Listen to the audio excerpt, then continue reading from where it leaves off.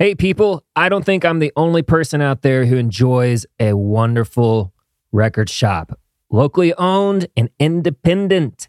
So that's why I'm here to talk about The Groove in East Nashville. If you haven't heard, they are possibly going to have to close their doors unless we help save their store. So there are a couple ways that you can help. You can go to GoFundMe.com and donate to The Groove.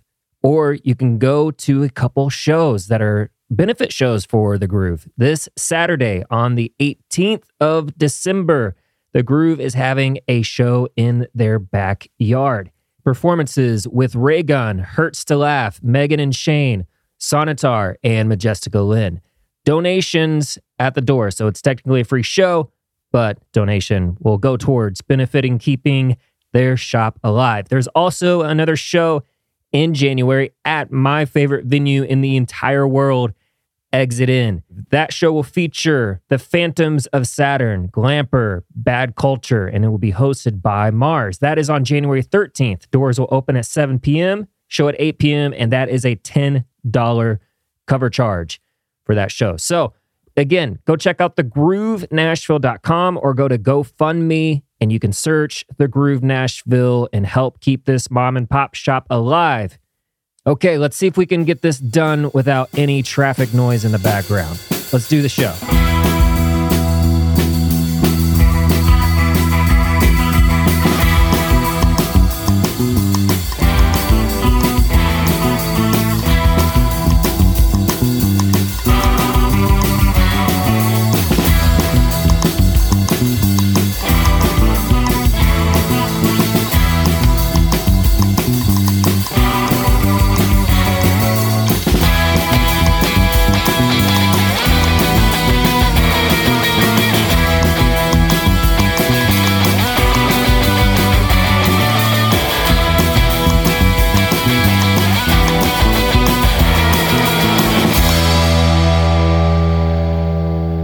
What is up, podcast nerds? Welcome to the show. My name is Clark Wayne. This is episode 13 of Clockwork Nights. If you are new, welcome here. I hope you make yourself at home, whether you're in the car or on the couch or in bed.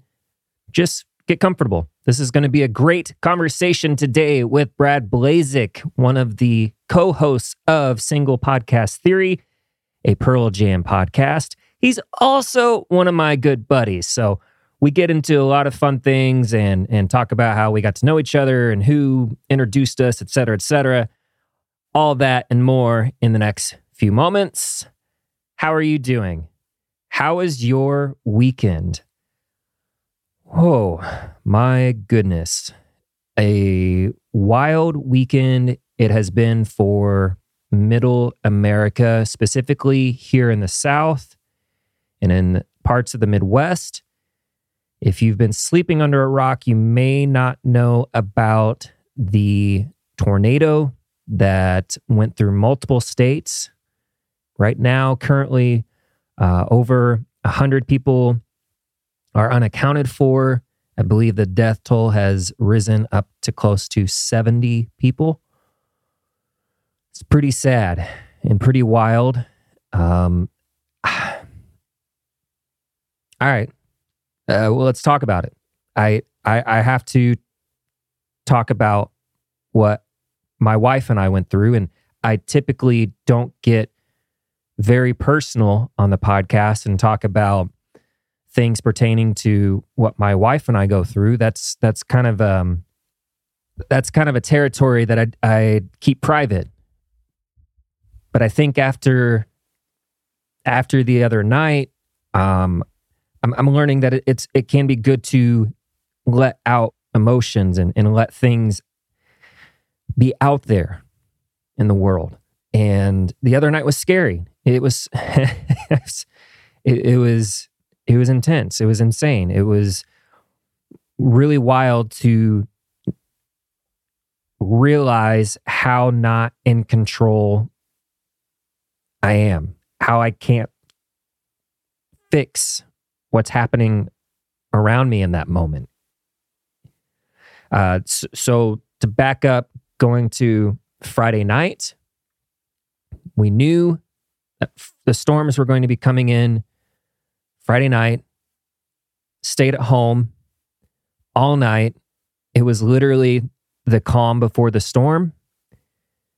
Typically, in our area of Nashville, it's very busy on a Friday night. You'll hear cars going back and forth. The souped up kind of street cars like to race around in this area a lot, or do burnouts in the park close to the house. But it's eerily quiet. You pause the TV, you hear nothing. You look outside, and it's just still. And it was like that for hours and hours. So we turn on News Channel 5, start keeping updated, notice that they're not even showing Colbert or whoever else because the storms are starting to hit Western Tennessee. And there's a first wave. It's a first wave that they're really concerned about. This front line of the storm, making sure that people in Western and Middle Tennessee are prepared. Check in News Channel 5 and Nash Severe Weather. It's a independent weather meteorologist group of people who are wonderful. They tweet a lot. They have a website where they keep people updated in the middle of the storm. Again, that's Nash Severe Weather. Yeah, I was just doing our best to be aware. So about midnight, decided to die down, keep the TV on. I was going to stay up as long as I could to be on the couch, monitor the second storm that was for sure going to hit the Nashville area, and dozed off around 1:30 in the morning and woke up to the sirens at about 3:30 in the morning. The park behind the house has a siren, so you cannot escape it. And that's when the adrenaline started kicking in.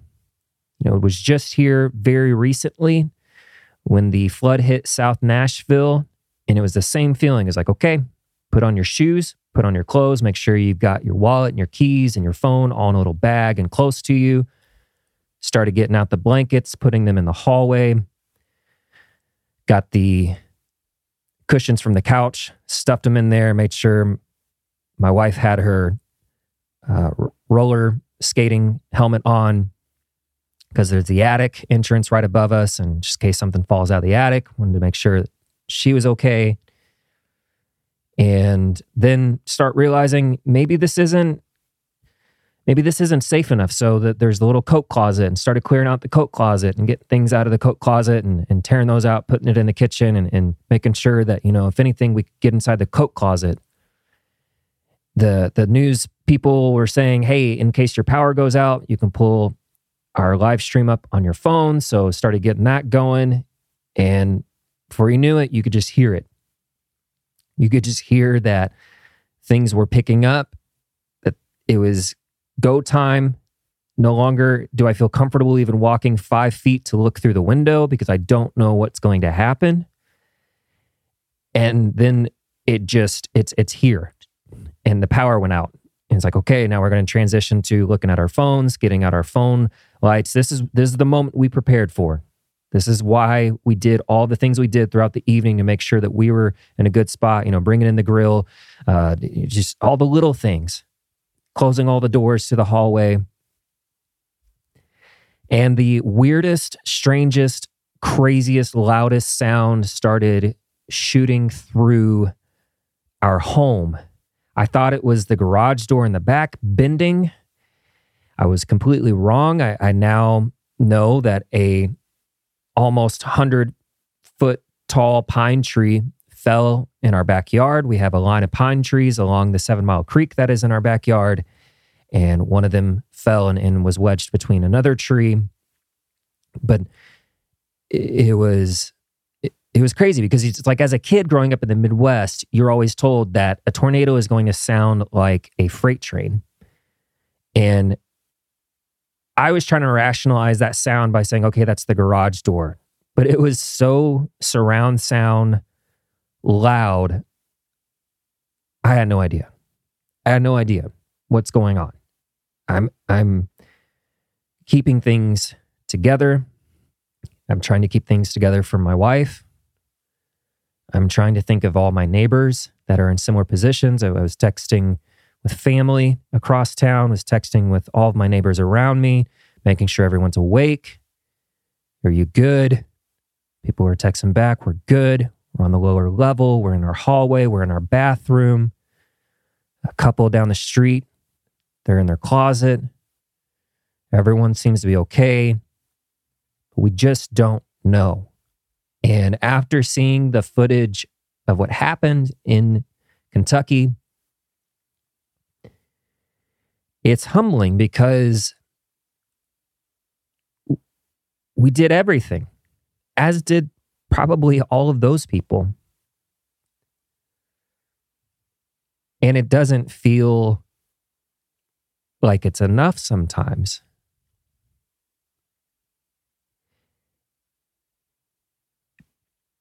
I'm sorry. You do all that you can, but the reality is that your immortality starts to set in. You start to realize this could be it. I've only been here a couple times in my life, and this is one of them. And this could be it. This might be the last time you kiss your loved one. It might be the last time you send that text to whoever to say, take care of yourself, be safe. I love you. Heart emoji, whatever, Thankfully, the tree in our yard was the worst thing that happened. It's just under the tree, just did a live video.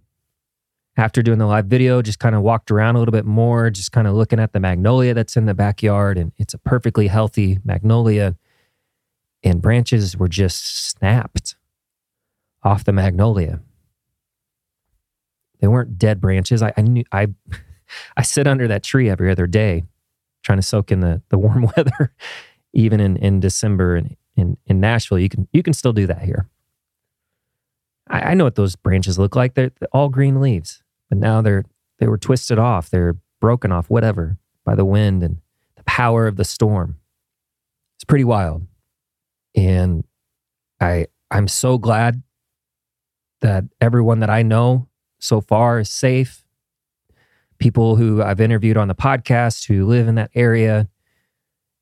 People in Nashville, I've talked about this before, but Nashville went through a severe tornado just before the pandemic hit. So this was very triggering for many, many people in this area. And then just having gone through the flood in the same house about 9 months ago, that was also triggering for me. And I had to work out that PTS all spring and summer and into the fall to make sure that I was handling that okay. Because it was rough. It was bad. And this was bad too. And about, 5:30 Saturday morning after the storms had passed, still hearing news of how it's moved into other areas. Still can't let my mind rest because it's like, I know it's not over for everyone else. And I lost it. I lost my shit. I was sobbing because it's heavy and it's scary. It's terrifying, and it's very sad to know that people are literally about to go. They went. You were almost one of them. I was glad that I could cry. As weird as that sounds, I've been preaching this mantra to my friend Brittany and I used to work across from each other, and we'd talk about it all the time, how cool it was to cry. It's a good, healthy release.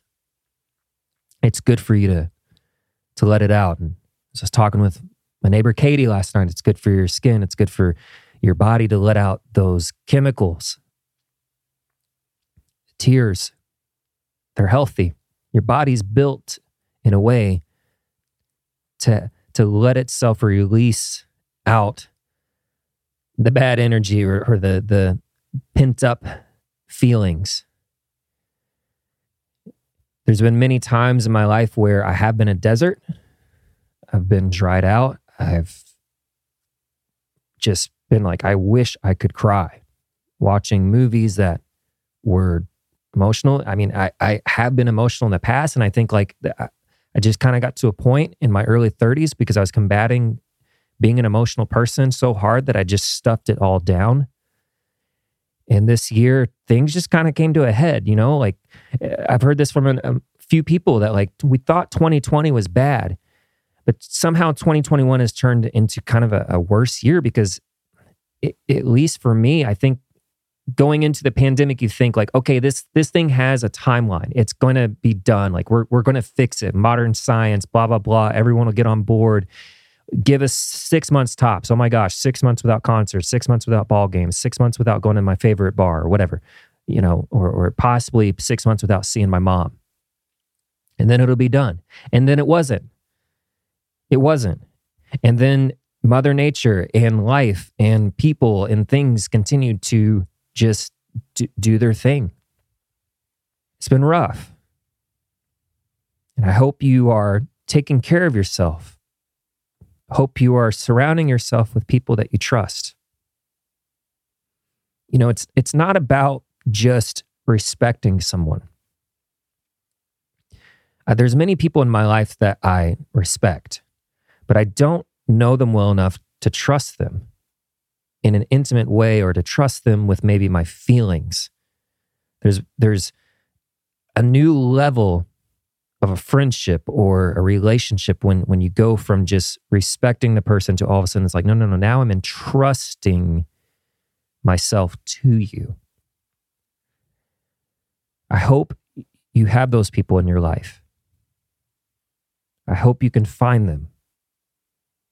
I hope you can surround yourself, that you can cry with them, that you can be silent with them, that you can rejoice with them.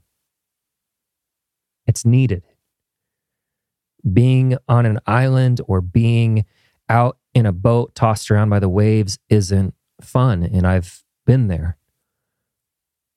I'm going to have to figure out these feelings and allow the tears or allow the emotions to just take their waves. But I guess there's this tiny little celebratory part of me that is just grateful I was able to cry. That's where I am. Grateful that I know how to cry. Listen, I've talked about the Groove so many times over the last few podcasts, and I don't want to be shy from talking about them just one more time on this episode. There are a couple benefit shows that you can attend here in Nashville. One is this Saturday at the Groove in their backyard where they do lots of shows. They're asking for donations for a cover charge. You can see local acts there. And then also at the Exit Inn in Nashville, you can catch a show on January 13th. Was just in there yesterday to, go check in and peruse the vinyl. It's an amazing shop. I'm grateful for them and grateful for what they represent and who they represent. It's just, I guess that's one of the waves and the emotions of the going through something like this. Sorry, I'm kind of mumble jumbled, whatever. You either accept me for who I am or not. I don't know how much editing I'm really going to do after this episode. I just, man, it is what it is. So go check out the Groove. Go check out Gorilla Biscuits. Gorilla Biscuits is still giving 10% of their vinyl sales to the Groove. Was able to go buy Gorilla Biscuits yesterday and pick up a limited edition of the Dare record that they got in, Against All Odds. So very grateful. That was talked about on the episode with Zach and Allie of Gorilla Biscuits. Was able to get it. Also, before I forget, I was interviewed by David Onan over at feversofthemind.com. Fevers of the Mind is a poetry and art blog where you can find writings, poetry, short stories, and reviews. So please go check that out. My buddy David interviewed me, and it was a lot of fun to answer those questions. Again, that is at feversofthemind.com. All right. Moving on to more grateful things. I am extremely grateful for Brad Blazek. Brad is an amazing human. He's a great dad. He's a fan of music, fan of the Chicago Cubs. You know we're friends.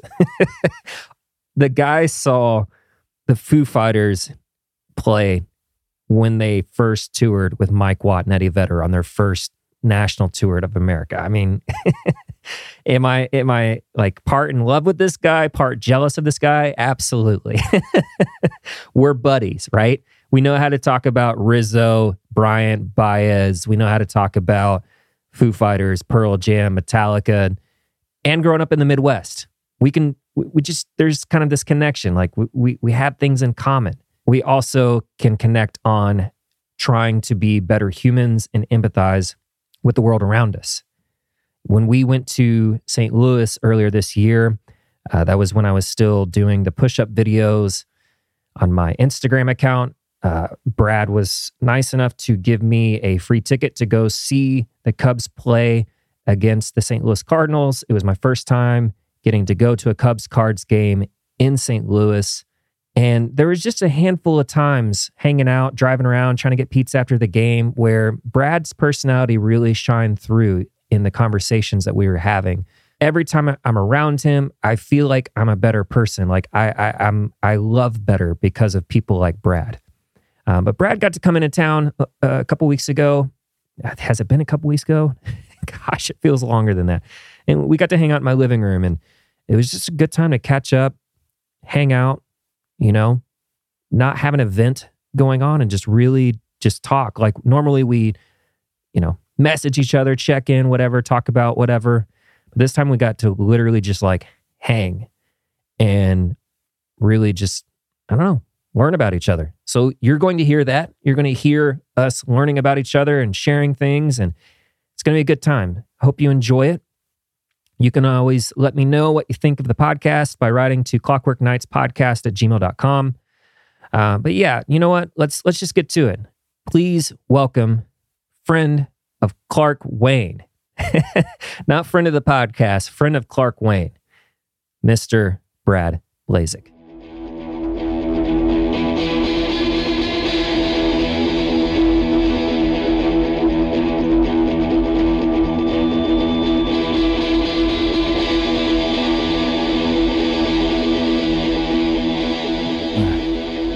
Cool. Welcome to my house. Yeah, I like it. Thanks. Thanks for having me. Yeah. You're enjoying the Tempur-Pedic couch. It's very comfortable. Definitely. Yeah. Is that what it is? Tempur-Pedic? Yeah. Is it really? Wow. It really is. Okay, cool. It was a selling point. Yeah. You know, spent a little bit more money on it to get that, but I've fallen asleep on that thing so many times and so much easier than my own bed. Yeah. So we just got back from having tacos at Tempo, a coffee shop in Nashville. Both got some breakfast tacos. You got the chorizo and potato. Chorizo and potato. I love chorizo. Yeah, and we both got bean and cheese. Yeah. Right? And I got some potato and beans and cheese and beans, I think. So it's a good spot. Yeah. I'd go back. Yeah. We've kind of covered some ground, gotten some energy started for the podcast today. And then there were still some topics where we're like, oh shoot, like let's put that on hold till we record. Can't talk about that yet. So yeah, we were just kind of talking about what it looked like for both of us to be brought up in religious homes or homes that were religious at times. Yeah. And for me, like something I was going to mention in the car was like, yeah, like that is exactly why discovering music that I love is such a big deal to me, because it was a breath of fresh air growing up, and it was kind of my escape. Definitely. To or it was like an outlet, I guess. Right. You know, it was something different to cling on to and to do, I guess. Yeah. You know, listening to music and being a part of that world instead of this like stifling home life type thing, you know, with religion. And like I said, I just never I always questioned all the stories and religion and teachings. I always kind of questioned it. And I don't know, it's weird. Some people are just like, well, you just have to believe and that's it. And I'm not someone that can just believe. Like I have to go like and read and Google and get all kind of information and try to find answers that line up with my questions. Yeah.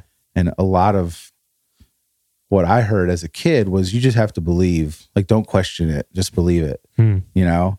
But so what I'm saying is, but music was something that was totally different from that world, you know? And it was more like open and I don't know. I don't know if that makes sense. Sure. But it was just, I don't know. It was totally different thing than what was going on at home and at school because I went to Catholic school. Okay. So what years were you in Catholic school? Kindergarten through 7th. Wow. And then we moved. So I went to a public school, 8th grade. And then when I went to high school, it was a public school. Was that a good or bad experience going from Catholic school to public school? It was like the worst, the worst ever. Really? Yeah. Okay. I really appreciated the Catholic school, the like strictness of the Catholic school. Okay. Because those public school kids were like animals. No, just, you know, they were so strict at the Catholic school that we wouldn't do anything. You had some order. Yeah. And man, you go to expectations. Public school, those kids they just did whatever they wanted. Yeah. The bullying was off the charts. And oh, wow. It was bad. Okay. It was rough. That was my next question. If bullying was better or worse in one or the other. Right. Yeah. I thought it was bad in Catholic school until I went to public school. And then I was like, it was culture shock for sure. Yeah. What did it look like? Were you guys Catholic growing up?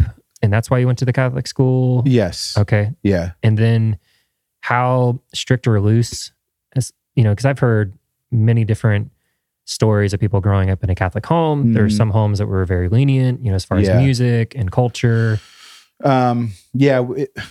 Like I said, we weren't very religious. Like we were the Christmas and Easter churchgoers, but the rest of the year we weren't. But I got church through school. Sure. You know, but we didn't go as a family like every Sunday. Because you would have taken mass at Catholic school, right? Yeah. Every Wednesday morning. Okay. It was mass. Yeah. But as far as like home life, like we were Catholic, but again, we didn't really like practice it. But my mom was pretty strict, but it wasn't like you said you weren't allowed to watch certain movies. Correct. She didn't really like crack down on us like that. Like you can't watch that because of religious things. It was basic, like you're a kid, you can't watch this. Okay. But yeah, I mean, it was kind of a strict upbringing, but not with like the religious overtones, if that makes sense. Sure. You know. And what kind of background did your parents have? Like you're from Illinois. Right. Were you born? My parents were born in Chicago. Okay. I was born in the suburbs, about 30 miles north of Chicago, like right in the middle of Chicago and the Wisconsin border. That's where we were in Illinois. Okay. So nice. Yeah, I miss it. Yeah. It's cold there, which we were just talking on the car. Yeah. Like, it's nice to be in the South where it's warm. Yeah. Even going 2 hours north to see my family for the holidays gets cold. Just those 2 hours make a difference. Yeah. And for those of you who don't know, Brad and I have bonded over Chicago Cubs, Metallica, other bands, music, just life stuff. Like we're both from the Midwest. So we originally met through another podcast that I've talked about before called Metal Up Your Podcast. That's ran by a couple of buddies of ours. Right. And Brad is also a part of, I always mess up the title. Is it A Single Theory? Single Podcast Theory. Dang it. All right. So I was definitely screwing it up at the coffee shop. Single Podcast Theory. Yes. Which is an all Pearl Jam Right. podcast. Yes. Yeah. Just like possibly one of the most comfortable podcasts I've ever done because it's like, Oh, yeah. Yeah. Like we just went into mode, like radio voice mode immediately. Right. Yeah. But we met in January of 2019 when Metallica came to town. The night before, the Metal Up guys were doing their, third or fourth anniversary, or maybe even second. Was it second or third? I think you're right. I think it was a second. Yeah. Yeah. And then I'm trying to remember, we met that night. That's kind of a blur. But I remember we walked out of the show together, and that's when it was like, we're making a connection with Cubs stuff. Right. My name's Clark. Yeah. Wrigley Field's on Addison and Clark, Yeah, and everyone right. has their connection to either Wrigley or the Cubs. Yeah, that's just kind of a snippet of how we've gotten to know each other. We've kept in touch since that show, and that culture that the Metal Up guys have created is a fantastic definitely culture. Even if you're not like a big Metallica fan, like as far as metal goes, they just have a great group of people that follow them and whatnot. Yeah. And I'd say like our friendship is a result Totally. of their subculture. Yeah. Yeah. Because I mean, I remember we were, I think we just happened to both be sitting at the bar and we just started talking. And it was, if I remember, it was kind of like late. Like it was almost the end of the party when we started talking. Did you witness Clint eating I did. Metal Mike's? Yes. We both saw it. Yes. Yeah. So there's now a story that's infamous. It's like in the Metal Up Your Podcast canon of Clint, one of the hosts, drunkenly mistaken a burrito. No. I don't know if he mistakenly, I think he knew it wasn't his. Really? But, well, yeah, you might be right. I think he knew it wasn't his. Well, I guess, no. I think he thought someone got it for him. Okay. So I went up to him. This was like late into the night. Right. The party's all about Clint and Ethan and their podcast. And everyone's in like fest mode because the next night is going to be the Metallica show. Right. So there's tons of people. They packed out this East Nashville bar called the Cobra. I go up to Clint before the night ends. I was like, hey man, your next drink's on me. What do you want? He goes, I'll never forget. His eyes are glazed and he just goes, anything.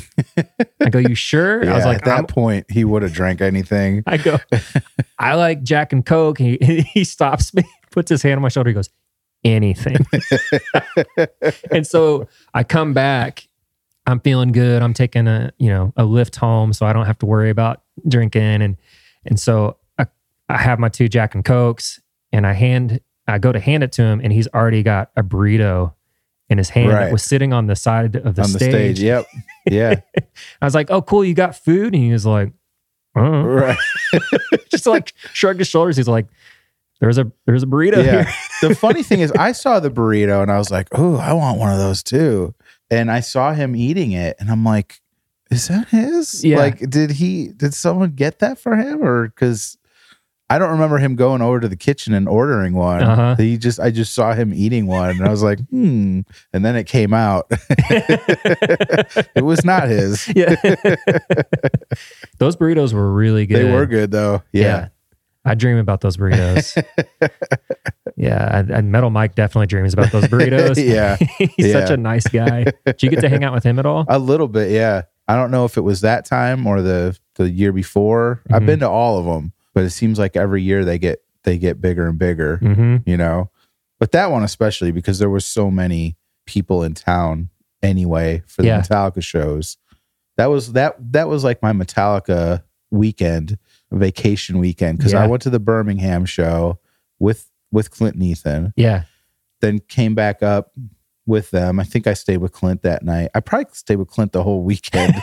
And then went to the party. and then went to the Nashville show the next night. And then, like I said, I think the next night, Panic at the Disco was playing at Bridgestone. Yep. And my daughter was going to that show. So I stayed in town to hang out with Ethan that night while she was at that show. Yeah. So it was just like 4 days of Metallica. Yeah, it was amazing. Yeah, it was such a vibe. I'm trying to remember, do you have, if my memory serves correct, I think I know why we started the conversation. Do you happen to have a white Cub shirt or a light colored Cub shirt? Grayish? Because I think you were wearing a Cubs shirt. And I might have been wearing it's gray. It's like the World Series shirt. Okay. I bet I was wearing this. I was wearing my Cubs hat. Could have been. That's probably what it was. Yeah, because that's why I went up to you and was like, hey, man. That's what it was. Like, we didn't even talk about Metallica. The reason where it was like Cubs. I bet you I was wearing a white Metallica shirt because it was my Metallica weekend. Yeah. But I guarantee I was wearing a Cubs hat. Yeah. That's what I had. That's got to be what it was. There was some bat signal you were putting out there. And so we hit it off then. And then it was like, cool, you going to the show, you going to the show. And then after the show, I don't think I saw you until we were all walking out together. Yeah. I didn't even know. I don't think I knew you were I knew you were going to the show. Yeah. But I didn't know where you landed in the audience. Oh, man. And perfect the show's spot. over. The lights are on. We're all like cattle herding out. Yeah. And you just like, hey, dude. You came up to me, big smile on your face. I think you had a stick or a pick. Or did you have a guitar pick? I swear you had got something. a pick. Okay. I think we got a pick. Yeah. And we were 3 people from from the rail. The rail. Yeah. Which I know that like in that culture, it's like get on the rail. But like first time seeing this band that I grew up listening to my entire life, right in front of one of the many microphone stands that the lead singer James Hetfield is going to go and sing at, like sang Sad But True right in front of me. Mm-hmm. You know, like there's plenty of times where guitarist Kirk Hammett would walk over and like lock eyes with people. Yeah. And I remember even getting like nervous and like looking away because I was like, he's looking at me. And we were connecting. Right. It's like, I can't even handle it. Yeah. Wayne's World. Whoa. Yeah. But yeah, like we were walking out and I think it was such a relief too to have that checked off my list of like, finally, I saw this band that I've been listening to my whole life. Yeah. And it's relief, it's gratefulness of like, because with some bands, there could be a huge loss and you may never see them again. Right. They may never resurface due to something. And such a good show on top of that. Yeah. Yeah. I've learned the last few years with, tragedies with these band members, you just go. If you're having second thoughts or you're on the fence, man, just get those tickets and go. Because you never know what's going to happen. I saw Pearl Jam in 2016 at Wrigley Field and kind of befriended a guy, and he just straight up told me, hey, I've got tickets. If you want to come to see Temple of the Dog in San Francisco, I've got a ticket for you. Oh, wow. I can't get you out there, but if you can get out there, you can go. And that was that Pearl Jam at Wrigley was 2 nights. It was a lot of travel for me to get up there and get a hotel for like 3 or 4 nights. Yeah. Because they had a day off in between. And I told him, I'm like, man, thank you. But this was a big expense for me just to come here. Yeah. So to come from Tennessee to San Francisco, I don't think I can make it. And then we all know that Chris Cornell, killed himself like a year later. Yeah. And that's just one example of I wish I would have gone to that show. Yeah. Yeah. Or just other bands just break up, or COVID happens and, you don't see, we haven't seen shows for a year and a half. Some of those bands might not be around anymore, Let me ask this. Who, if you could name a few people, who are some people you want to see that are now on your bucket list? Like I can easily name Jason Isbell is at the top of my list. And I guess the thought is we should keep each other accountable. Yeah. Well, it's a hard question for me because I've seen so many that I've wanted to see. I mean, like System of a Down or Rage Against the Machine. I never saw those guys, and they don't really Rage. I don't think Rage plays together anymore. Or maybe like one-off stuff here and there. They announced stuff. That's right. They announced a tour right before COVID. Yeah. Those guys I'd like to go see. Yeah. System of a Down would be good. I'm trying to think of current bands because there's a million that aren't together anymore that I'd love to have seen. I don't know. Well, you would obviously see Pearl Jam again because... Oh, yeah. I've got tickets to see them. They announced a tour right before COVID and then postponed it. And they just like last week finally said, hey, we're going to release the dates. That tour is happening in May of 2022. Yeah. So in like January, we're going to put the dates. So I'm definitely going to see Pearl Jam again. Yeah. And I was going to tell you though, that I'll go see Turnstile with you, but I can't commit because you said it's in May, and that Pearl Jam tour is supposedly in May. And I've got two. They're playing in St. Louis and here. Ooh. So we'll see what happens. Maybe it'll be like the next day. Never like Panic at the Disco and Metallica. Yeah, exactly. Make a little I can mini go to both. festival out of it. Yeah, exactly. I remember we were at Cobra. This was 2020, just before the pandemic hit Middle America. They had just announced the Pearl Jam tour. Right. And you were ecstatic. We were sitting in the bar and like you had your phone out and you're like, here are the dates. Yes. You're going to do it. Bridgestone. And I was at a point in my life where I was trying to dial it back. Right. And I was like, no, man, I think I'm going to have to pass on that one. Maybe if something comes up.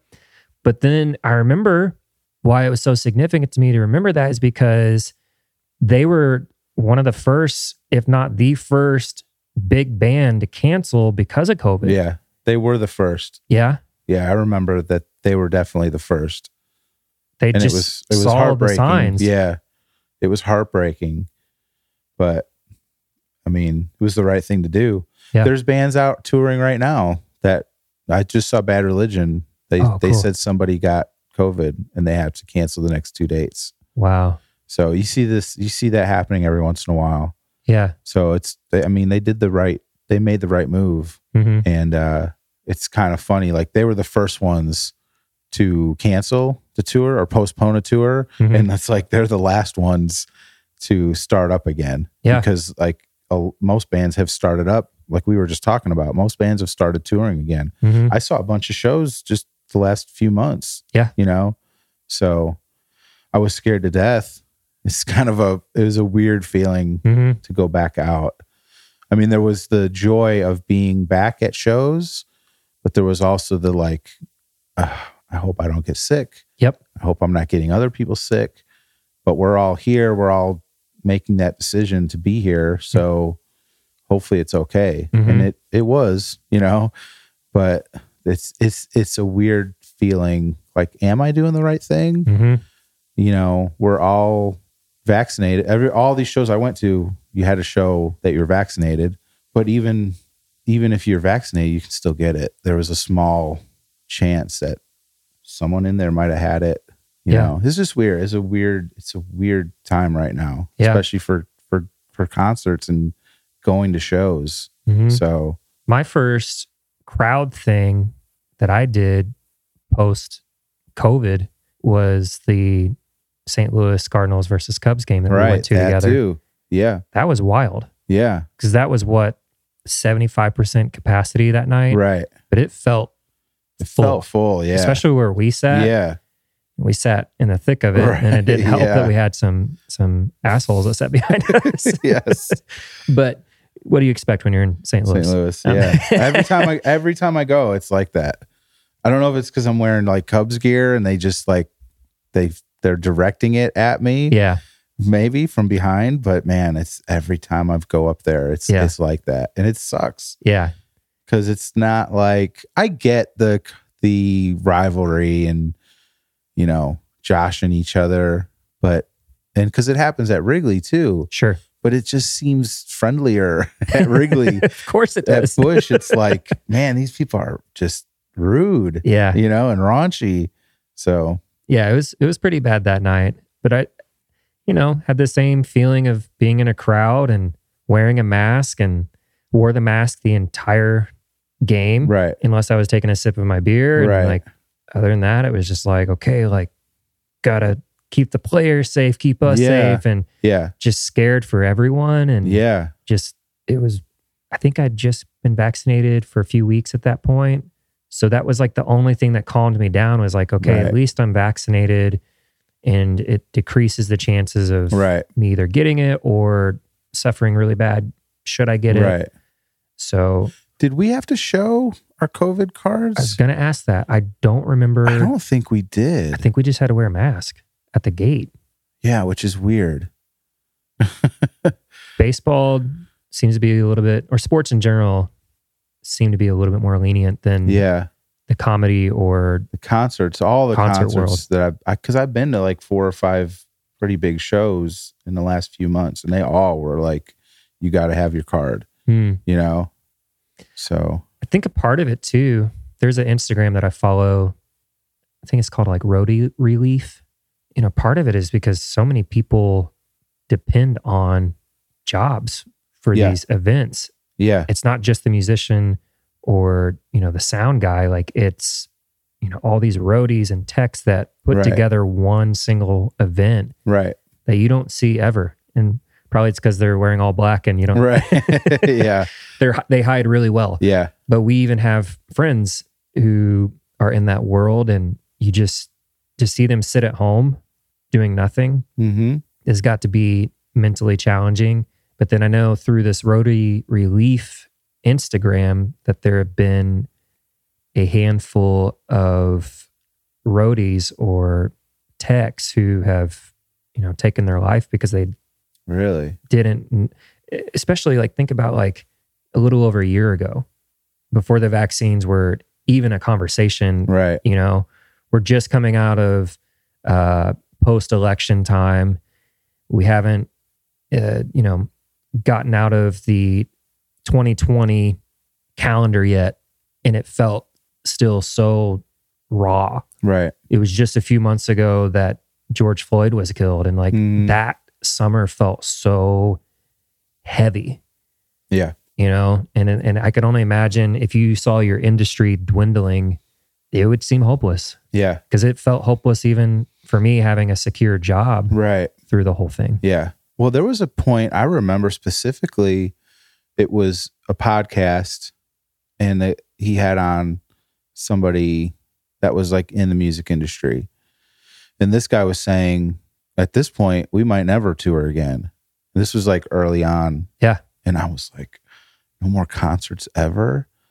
Like, that doesn't sound like, that can't be real, right? Like, yeah.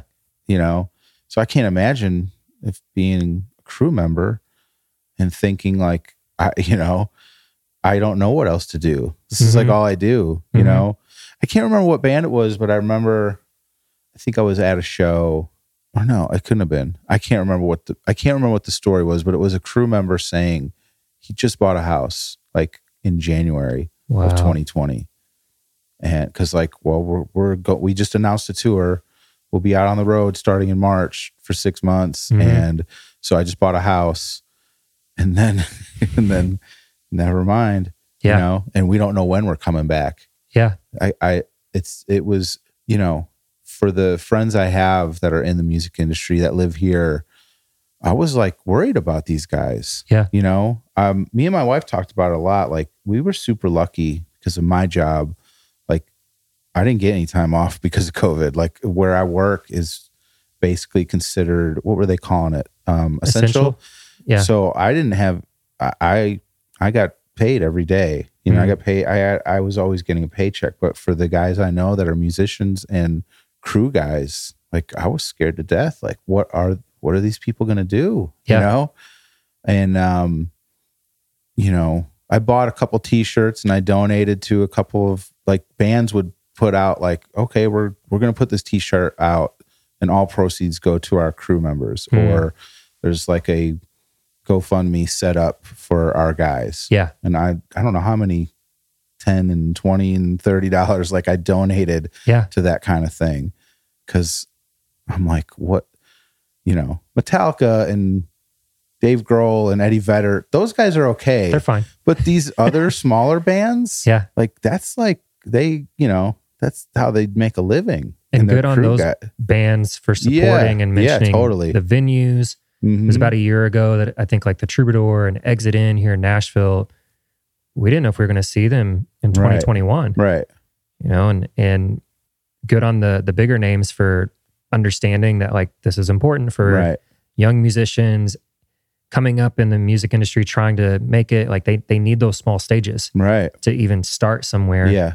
And then the fans as well. Like it's therapeutic, it's community. Yeah. It's life. Yeah. Yeah. Yeah. But I agree with you. Like I invested a little bit more in friends who were techs, or there was a photographer who takes photos of Cubs games that I follow. And he decided to do a limited release t-shirt that was like a design he made. And it was like, I'm giving you my money. Here you go. Yeah. Yeah. Yeah. Yeah. Yeah. And that's like getting the shot, getting the vaccine too. It was like, I mean, I just wanted to get it so we could all get back to normal, Yeah. Obviously, I want to protect people. I don't want to get it, and I don't want to give it to other people.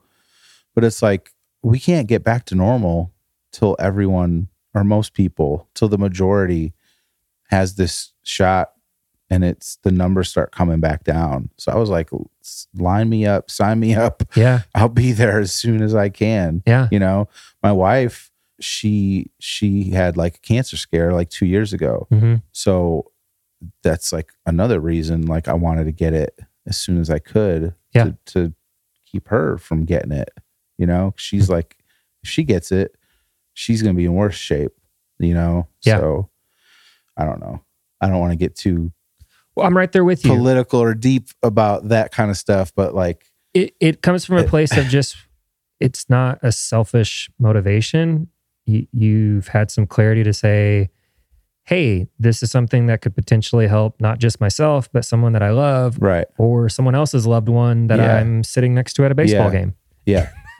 Yeah, exactly. Like we sat next to some grandmas and couples and had old ladies wearing Cardinals gear at Busch Stadium coming up and complimenting my "I'd rather be at Wrigley" face mask, and I just remember being like, "Really?" Yeah.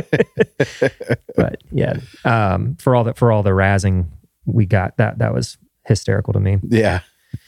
Yeah, and unfortunately, I think, I don't know how you feel about this. I feel like getting stuck at home or everything shutting down and a new way of life that was way more simple could have been a good opportunity for people to slow down and rethink certain things. And I think it was for a lot of people. Mm-hmm. But then knowing how politicians turned a lot of things political, and coming out of it, it's like, I'm trying to remind myself that there are good people on both sides of the aisle. Yeah. It's very hard to do.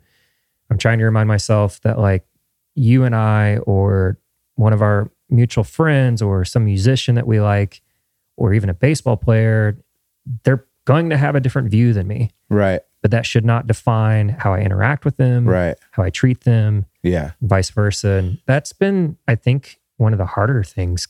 It's definitely been a struggle for me. Yeah. And I hate to admit that I'm like that, but it's like, if someone has a different like political view, I mean, I almost don't want to hear anything from them.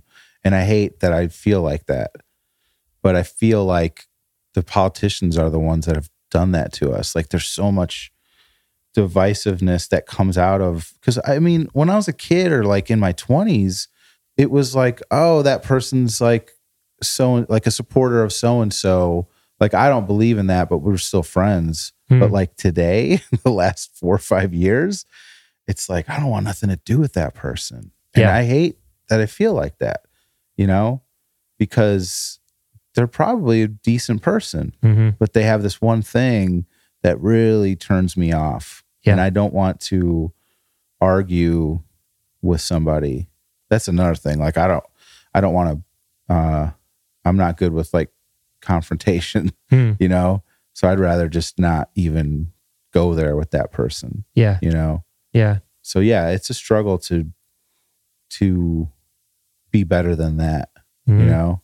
So. And you're a dad, like, how has it been over the last couple of years helping guide your kids through a pandemic? Well, the good thing is my daughter's like, you know, she's in her 20s.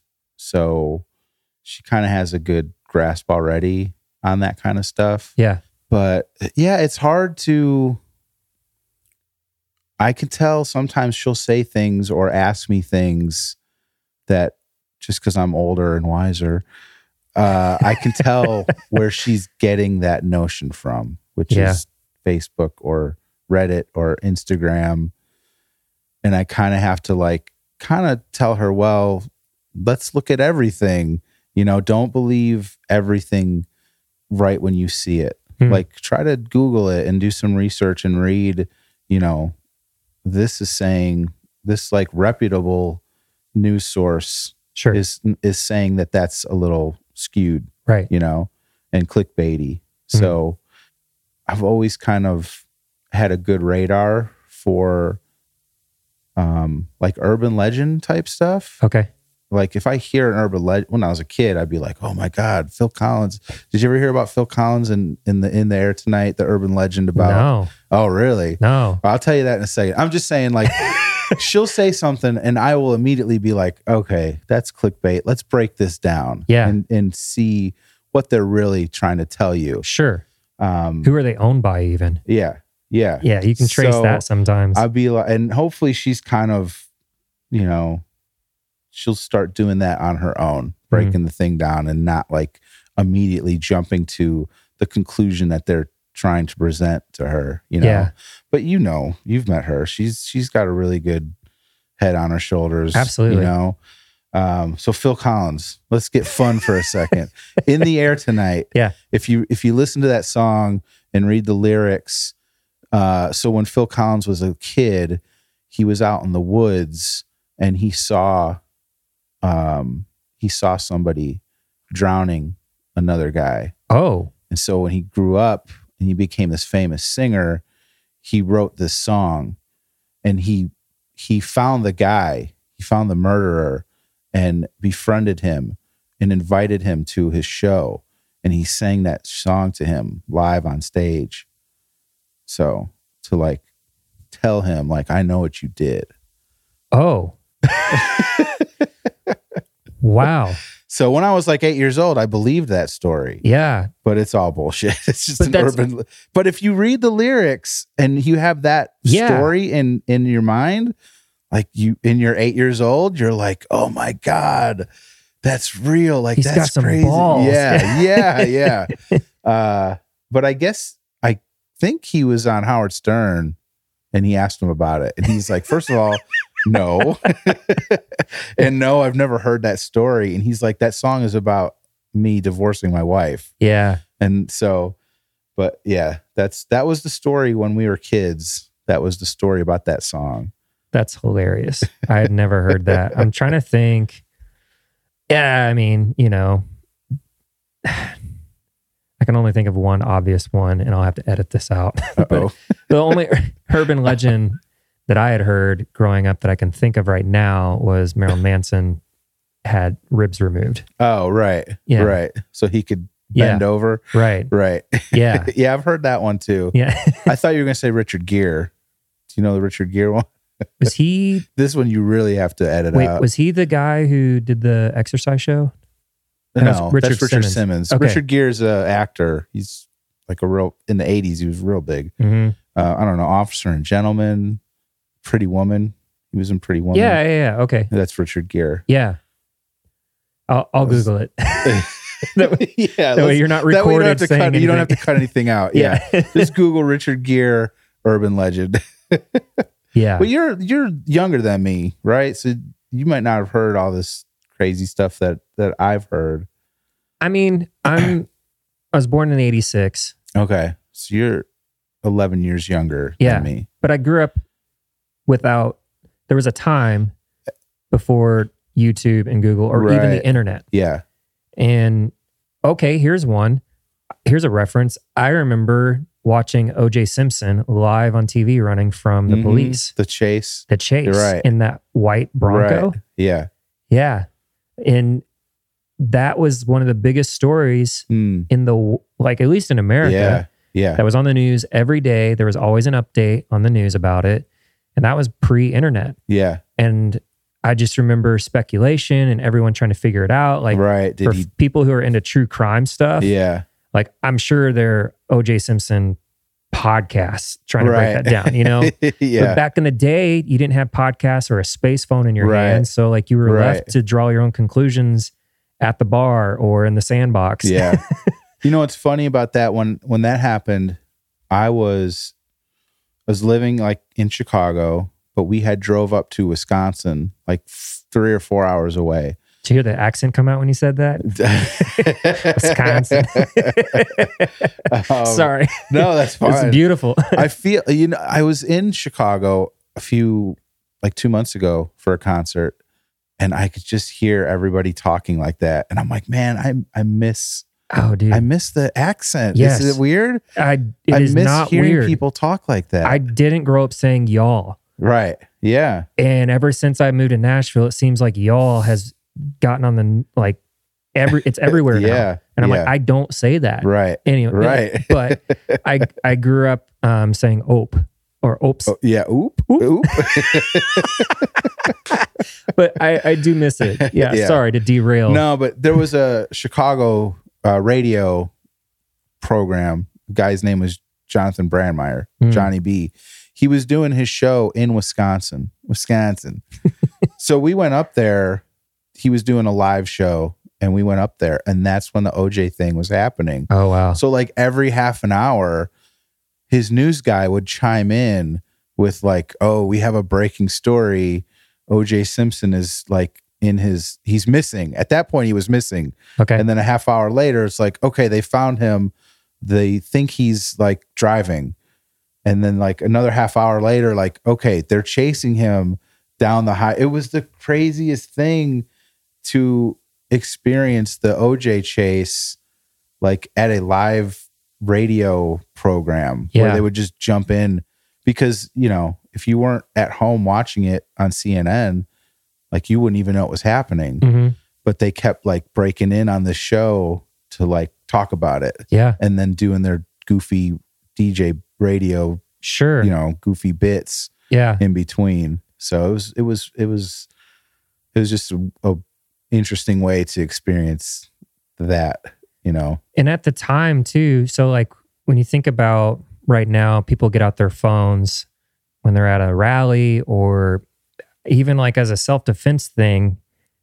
I think about like, if something goes down, I'd get out my phone to video it as a threat to the other person. Like, I'm about to put you on the internet, or I'll have footage. Yeah.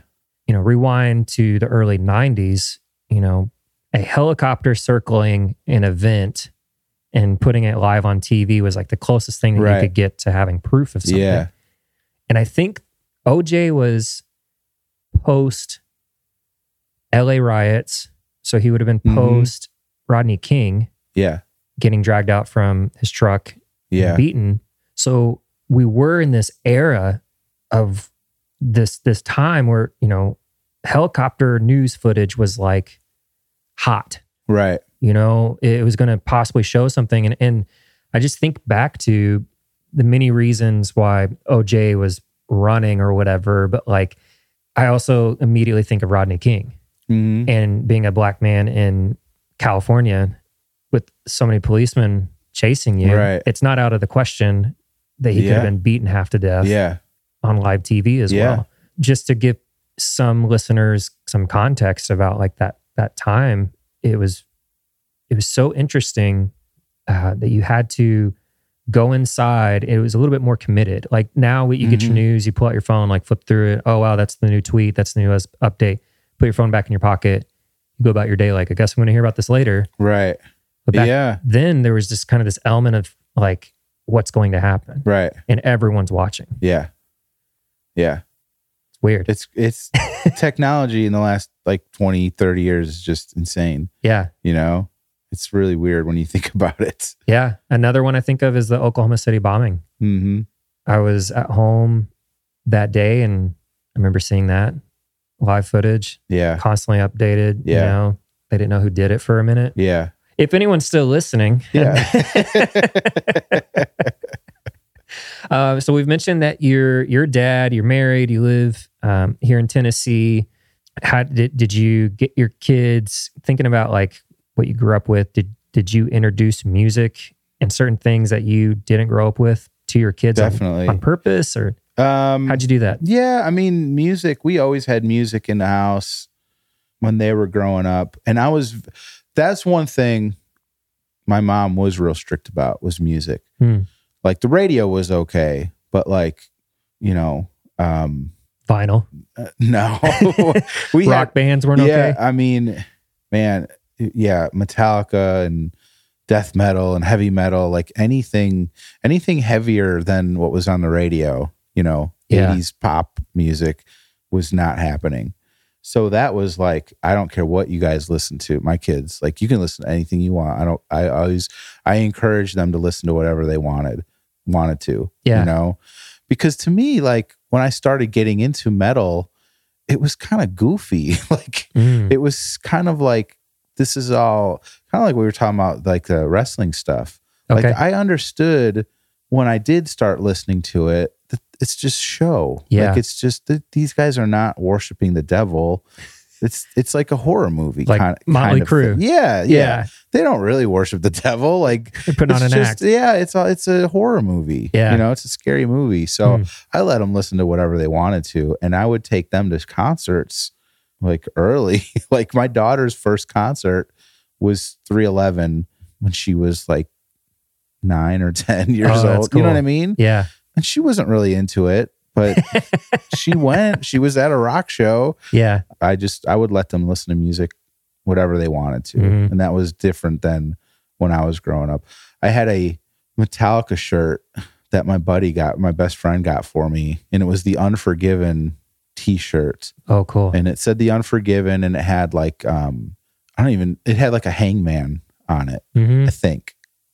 Do you remember that image, like that shirt? Yeah. But man, my mom went crazy. You can't wear that. Yeah. The Unforgiven. Jesus forgives all of us. You are not unforgiven, Bradley.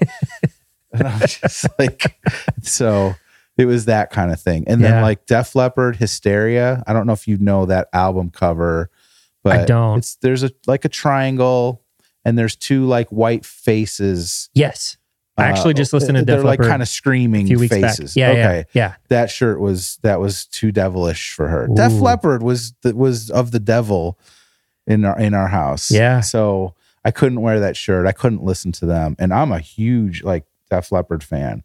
Rick Allen? I was. I mean, when I was younger, that was my Pearl Jam at the time. Like Rick Allen. I loved Def Leppard. Yeah. And like started playing drums because of Rick Allen. Wow. Know? But yeah, that was Def Leppard, you know, just silly love songs and hair. I mean, they are hair metal in a sense, but that was like, no.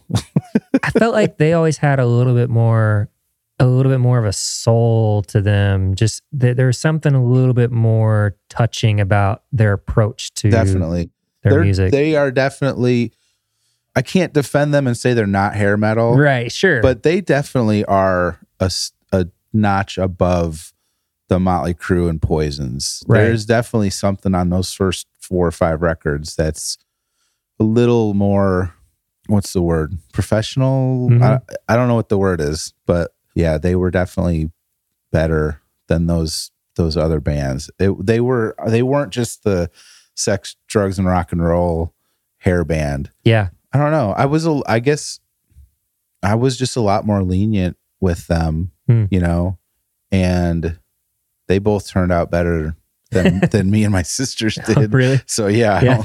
I don't think the like being real strict and not letting them experience things. Yeah. I think that was a lot better for them to grow up like that. Yeah. So well, I've gotten to know Amanda a little bit and her husband, and they're both the sweetest people Yeah. ever. So I think you did good. Well, thank you. Yeah. I've told you that before, but I'll say it. No, So it's on the record. I appreciate you did it. good. Yeah. Yeah. And fast forward a little bit later, you went to, of all the shows you've been to, and of all the shows in history, you went to see the show that I'm the most jealous of, which was in Chicago. And you saw the Foo Fighters on their very first tour. Yes. Yeah. With Hovercraft, which was Eddie Vedder's side project. Yeah. And Mike Watt. Yeah. And then the two bands would get together and be Mike Watt's band. Yeah. Hovercraft opened, then the Foo Fighters. Insane. And then, Mike Watt with Dave Grohl on drums and Eddie on guitar. Oh, man. Amazing. Yeah. Really amazing. Was it the Metro or Metro? Yeah, it was at Metro. Man. Yeah. Right across from Wrigley. Yeah, that was, for me, that was really special because I had never seen Pearl Jam up to that point. This was 95. And tickets were crazy. And, I was kind of young. I just didn't see Pearl Jam. But the rumor was, and this is before the internet, the rumor was that because Eddie was on the record, the Mike Watt record. He had a single out. So the rumor was, well, Eddie's going to be there, which is kind of crazy because the album that I'm talking about, every song, which there's like 15 or 16 songs on this album, this Mike Watt album. Yeah. He played with different people on every song. As he does. So why isn't the rumor like, so-and-so from that other song or this person or, the Beastie Boys or Madonna, you know what I mean? Like, why was it Eddie? But it was Eddie. But I guess it's because the rumor was true that Eddie was going to be there. Yeah. And Dave Grohl was going to be there. And that's the only reason I bought tickets. Like, I didn't know who Mike Watt was, Yeah. So I bought tickets and went, and then he showed up and he happened to be in front of me I just happened to be standing on that side of the stage. Wow. And that's where he came out. And that was pretty insane. And the Metro's not that big. No, I think it's 1,000 cap. Okay. But to me, it was pretty small. It just felt small because I was right up front. We got there super early. I was right up front. So I was close enough to the stage that it felt small. And then Eddie comes out and I'm like, So it was cool. It was really cool because that first Foo Fighters album, I love that album. Yeah. So Dave comes out and he's playing these songs, and it was a not to pour it on, but it was a great show. It was just so much fun. Yeah. And to see Eddie Vedder, my guy, standing up there. How'd you get into Pearl Jam? Are they your first love or biggest love? Biggest. Yeah. I would say Def Leppard was my first love. Yeah. Okay. Yeah. That was like my band. Because I was like 8 years old, and the video for Rock of Ages features the singer with this giant sword, like glowing sword. So 80s. Yeah. And for some reason that just caught my attention. Yeah. And then when Hysteria came out, I just loved that album so much. And Rick Allen losing an arm, that whole story. Yeah. And I just loved the drums in general. So that's how I got into them. But how did I get into Pearl Jam? I've told this story on our show, but basically I'm in high school. I must have been a sophomore, maybe junior. And there was a kid that was he was scary. Like, I was kind of scared of this kid because he was he was a metalhead, but he was into some real Deicide and Cannibal Corpse, that kind of stuff. And he was just a scary kid. Okay. But one day I overheard him talking, and he said, who would be cool to see live is that band Pearl Jam. And I'm like, this guy, this scary, devil worshiping, deicide listening, this guy likes Pearl Jam, like a grunge band. Yeah. And I'm like, that caught my attention. And I went home and watched the video for Even Flow. And that when Eddie jumps off of the balcony into the crowd, and the look on his face when he lands and they catch him, that that kind of like, that was the kernel. That was the beginning of me getting into them. And then I bought the album 10 and listened to it. That was like part one. Part two was that I worked at Great America, Six Flags, and a guy had the Temple of the Dog soundtrack and the singles, not soundtrack, the Temple of the Dog album and the singles soundtrack, which I don't know if you're familiar with Singles. No. It's a Cameron Crowe movie Okay. that came out, that they filmed it before like Seattle and grunge took off. Oh. And it's about a bunch of like 20-something singles that live in Seattle. And the backdrop is they go to shows all the time. And the shows are Alice in Chains, Pearl Jam. There's a band called Citizen Dick, which is actually Eddie and Jeff and Stone and Matt Dillon, the actor. They are in a band called Citizen Dick in the movie. Yeah. And Matt Dillon is one of the like singles, one of the like main characters in the movie. Yeah.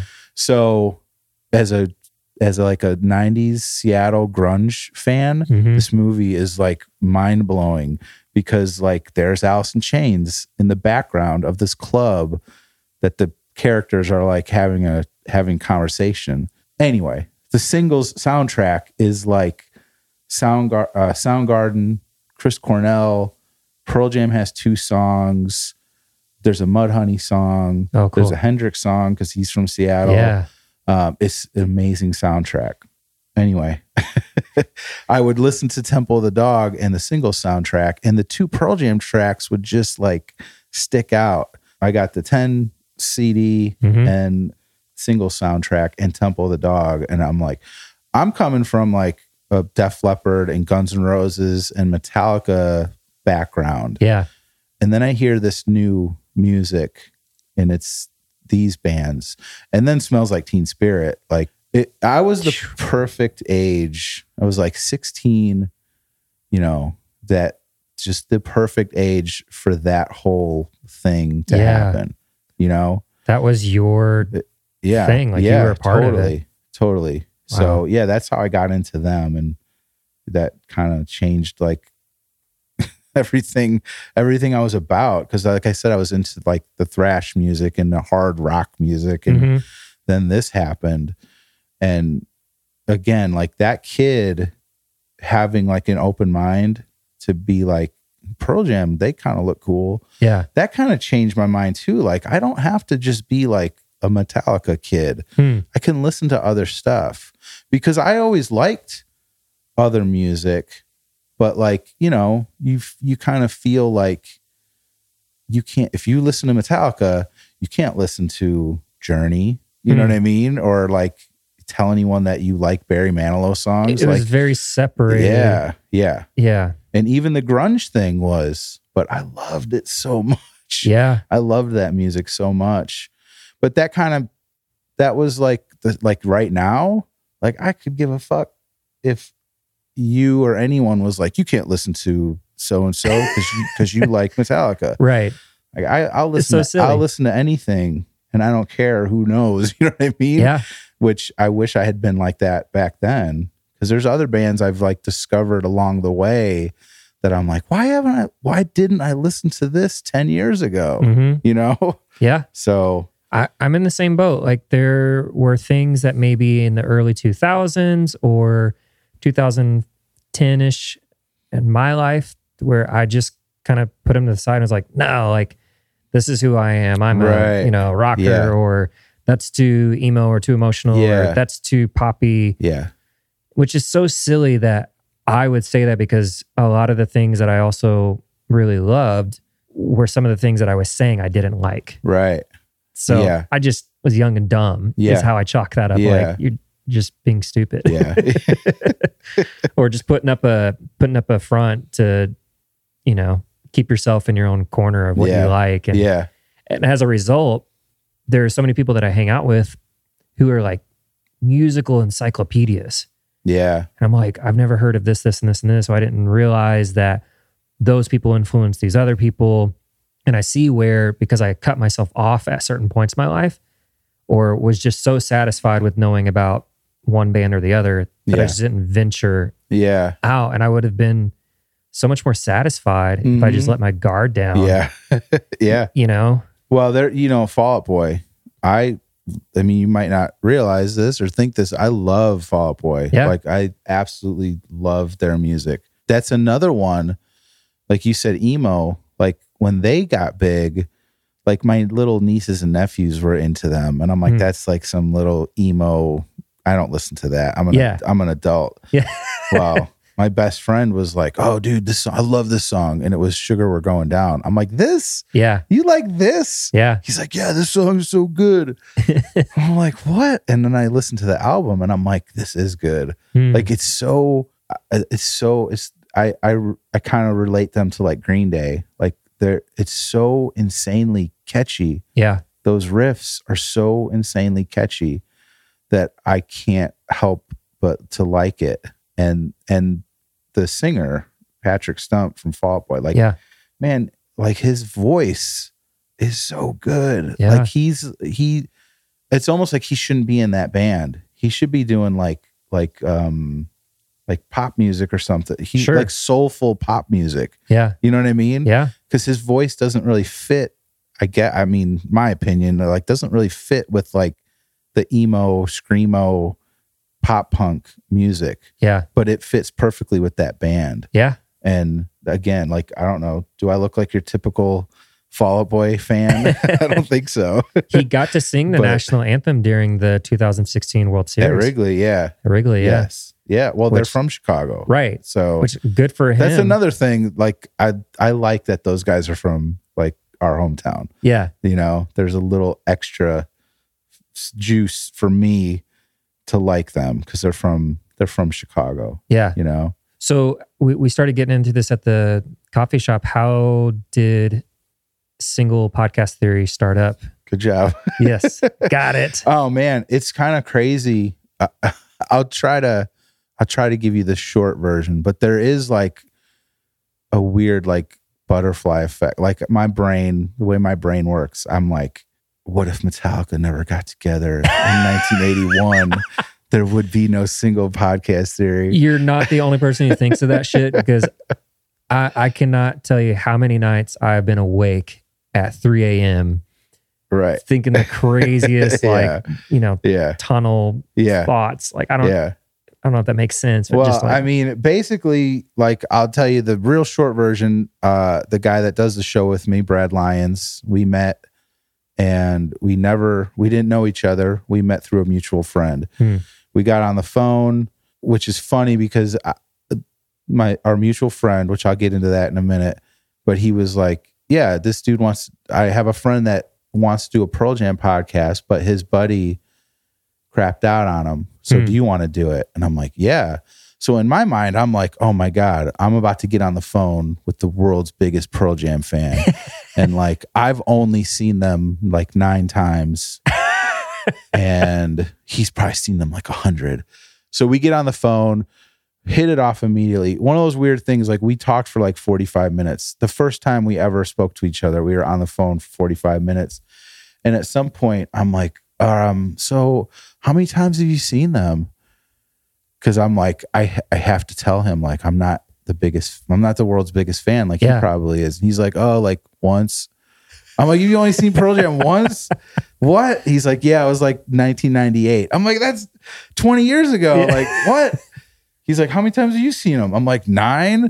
I guess I am the world's biggest Pearl Jam fan. Nah, but so like, we obviously we hit it off really good, started the show, and we've been doing it for, gosh, I guess it's 3 years, 4 years now. Nice. I don't even know. Yeah. 3 or 4 years coming up. But so that's the short version.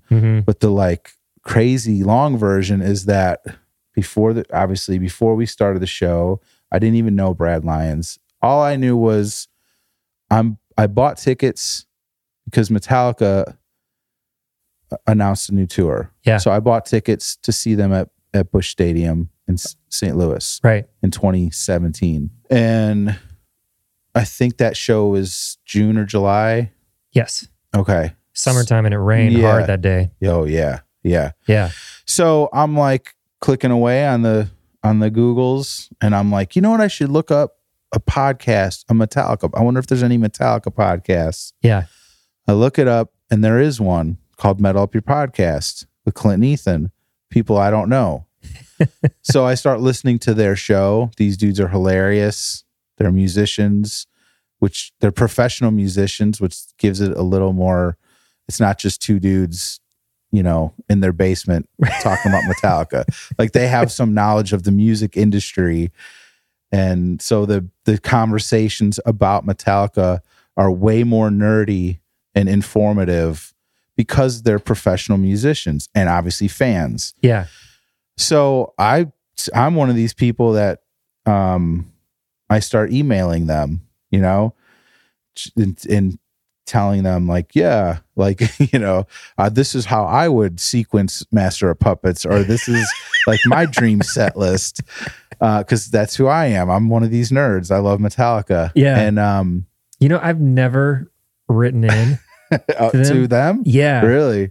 And I've had those conversations in my head about my favorite bands. Yeah. So I'm wondering if like, never mind. Well, I wonder if they would probably roll their eyes now since they know me. Right. Be like, why are that's you doing a weird this? thing. I'll be honest with you. I haven't emailed them since I've like met them and become friends with them. Yeah. Because that would be weird, right? I guess. It would. But maybe I they don't would. know, but I miss it. I miss emailing them and getting like a response from them. I think if you said that, they would immediately read it. Maybe. So anyway, like that, I would email them and they would email me back. Like Clint and Ethan would both separately, or, you know, one of them would like email me back. And I'm like, this is cool. And then they mentioned that they're in Nashville, and that like blew my mind. Cause I'm like, these dudes must be, they're rock stars. They're professional musicians. They probably live in California. They are rock stars. Well, they are. But so I'm like, they must live like in New York City or California, Hollywood. They're musicians. And they mentioned they live in Nashville. I'm like, Nashville? Like I'm 2 hours away from Nashville. Like I'm in Nashville all the time at concerts. So we became friendly like through the emails. So then I get an email saying that I've won Snake Pit passes for the Metallica show. Through the podcast? No. Through Metallica. Oh, Metallica, like when they put out a tour, yeah, they also put your name in the hat for these Snake Pit passes, which you have to buy a ticket. You have to have a concert ticket. But if you win the Snake Pit pass, you get to come down into the Snake Pit, which is right in front of the stage. Yeah. So I won a pair of these Snake Pit passes, and I don't have anyone to go with me. And I emailed Clint and Ethan. I'm like, hey guys, like, I can't believe this, but I won Snake Pit passes and I only have one. So you two are going to have to fight over it, but I'm offering it to you guys if you can make it. And Ethan was like, dude, thank you, but I'm on tour in Europe, so I can't go. Loser. But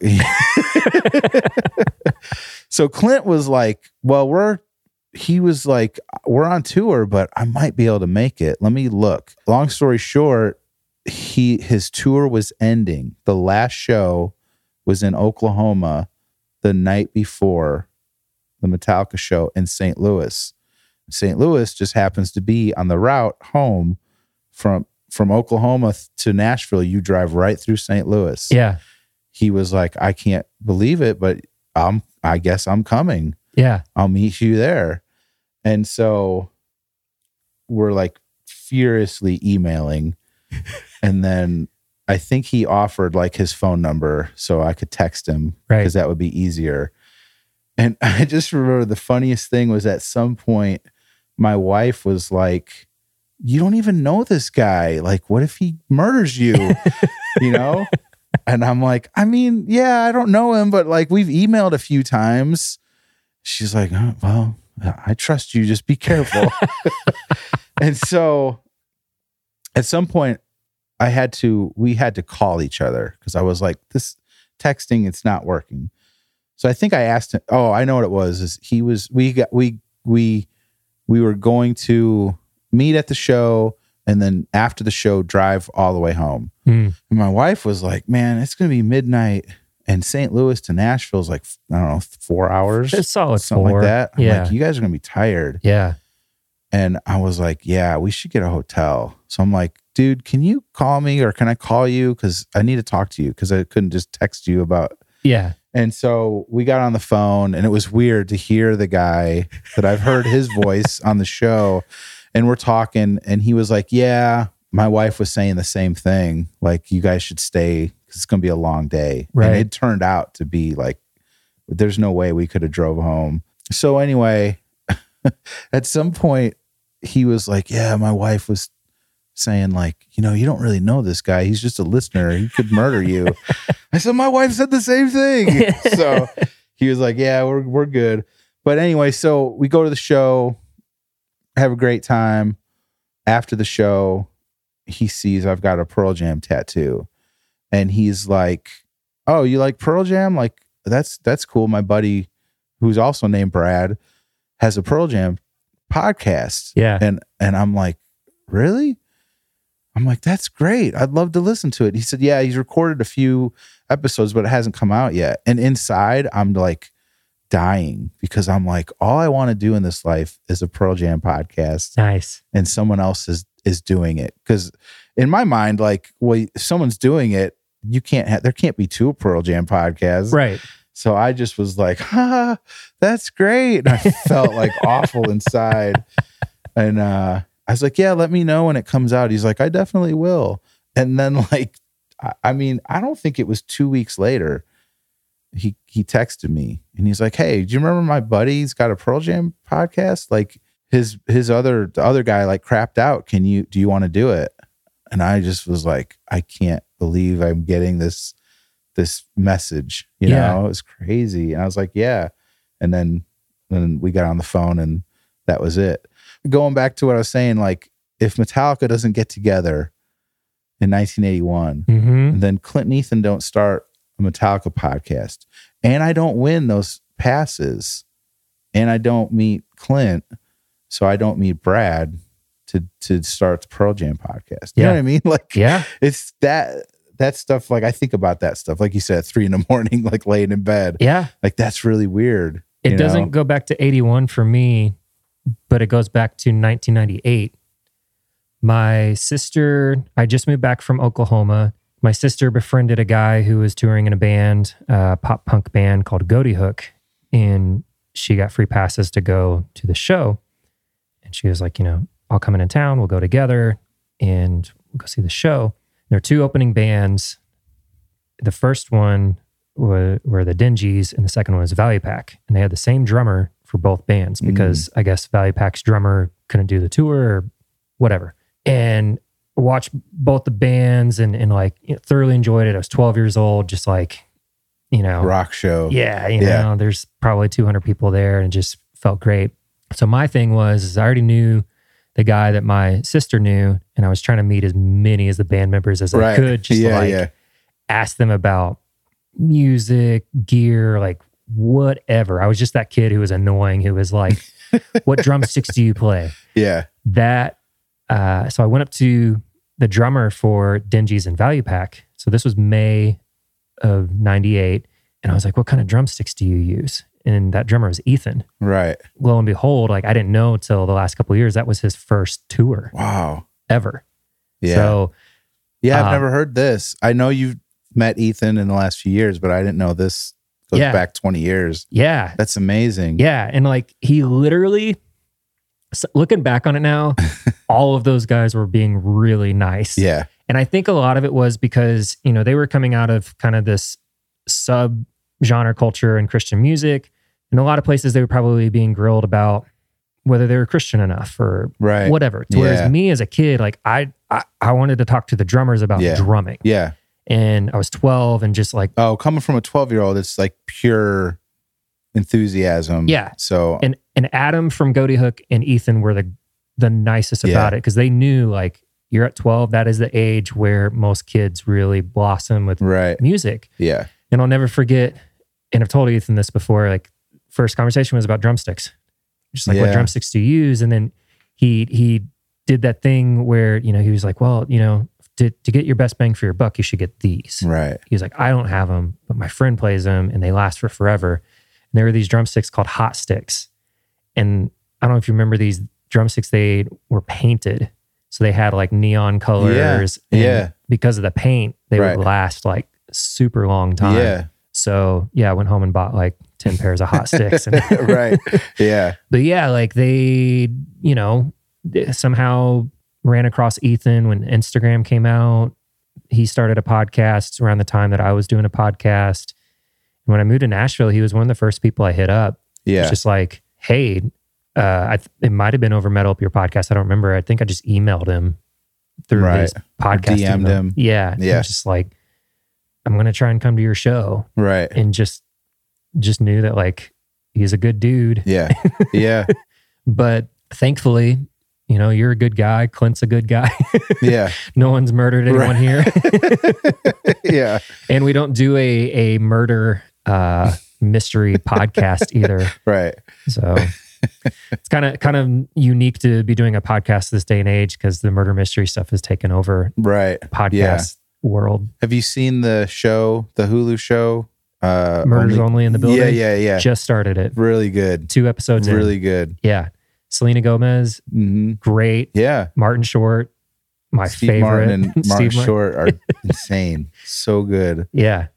Yeah, I grew up watching Father of the Bride. And Martin Short, I don't think I discovered until probably into adulthood and like realized like, oh, this guy is like, he's special and a gem. Well, like I said, I'm an old man. I go back to like the 80s SNL when he was a character called Ed Grimley on SNL. Okay. And he was, just YouTube it. It's classic Martin Short, weird character stuff, And what's the other, have you ever seen when he dresses up like in a fat suit and he's interviewing celebrities? No.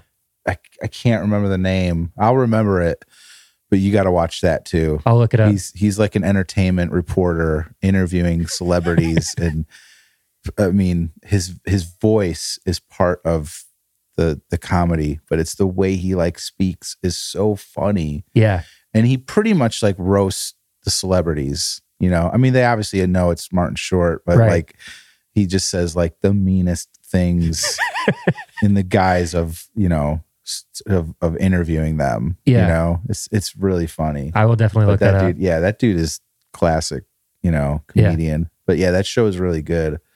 Did Ethan, does he remember this 98 meeting? No. But you've asked him about it? Yeah, I brought it up. Yeah. He signed, I think I had like every band member. So oh my gosh. Oh no. You fangirled out on him? I was going back to the 90s, when you met somebody, getting their signature was a huge deal. Totally. Getting their autograph. Yeah. And even bands like that who were not, playing the Basement East or the Metro in Chicago, like they're playing like tiny little venues. Yeah. All of them, they all had a Sharpie. Mm-hmm. Just because like that's just right what you do. And I remember I got it in my head. I had my first snare drum and I still have it. And I was like, you know what? I will just get everyone to sign my drum. Wow. And I'll just like fill it up with signatures of my first few shows. Yeah. And so I took that in and I just took my drum in at the end of the show and just went, I forgot about that. Like I actually took it up on stage and was like, will you sign my drum? So that's how they all knew I was a drummer. Right. Yeah. But I did take a picture of the head that he signed. I'll never forget this. I held it up to the wall and it's a clear head. Mm-hmm. And I just took a photo of his signature. Yeah. He messaged me back. He's like, what did I sign? A refrigerator? Because I didn't like zoom out. Like just got right up on the signature. Yeah. So that's funny. So I have an Instagram message here that I was told to ask you about when your daughter Amanda was 13 and she made you dress up for a Taylor Swift concert. And then I have a photo of you guys. Oh my God. What's going on Someone here? sent you that? Your daughter. Oh.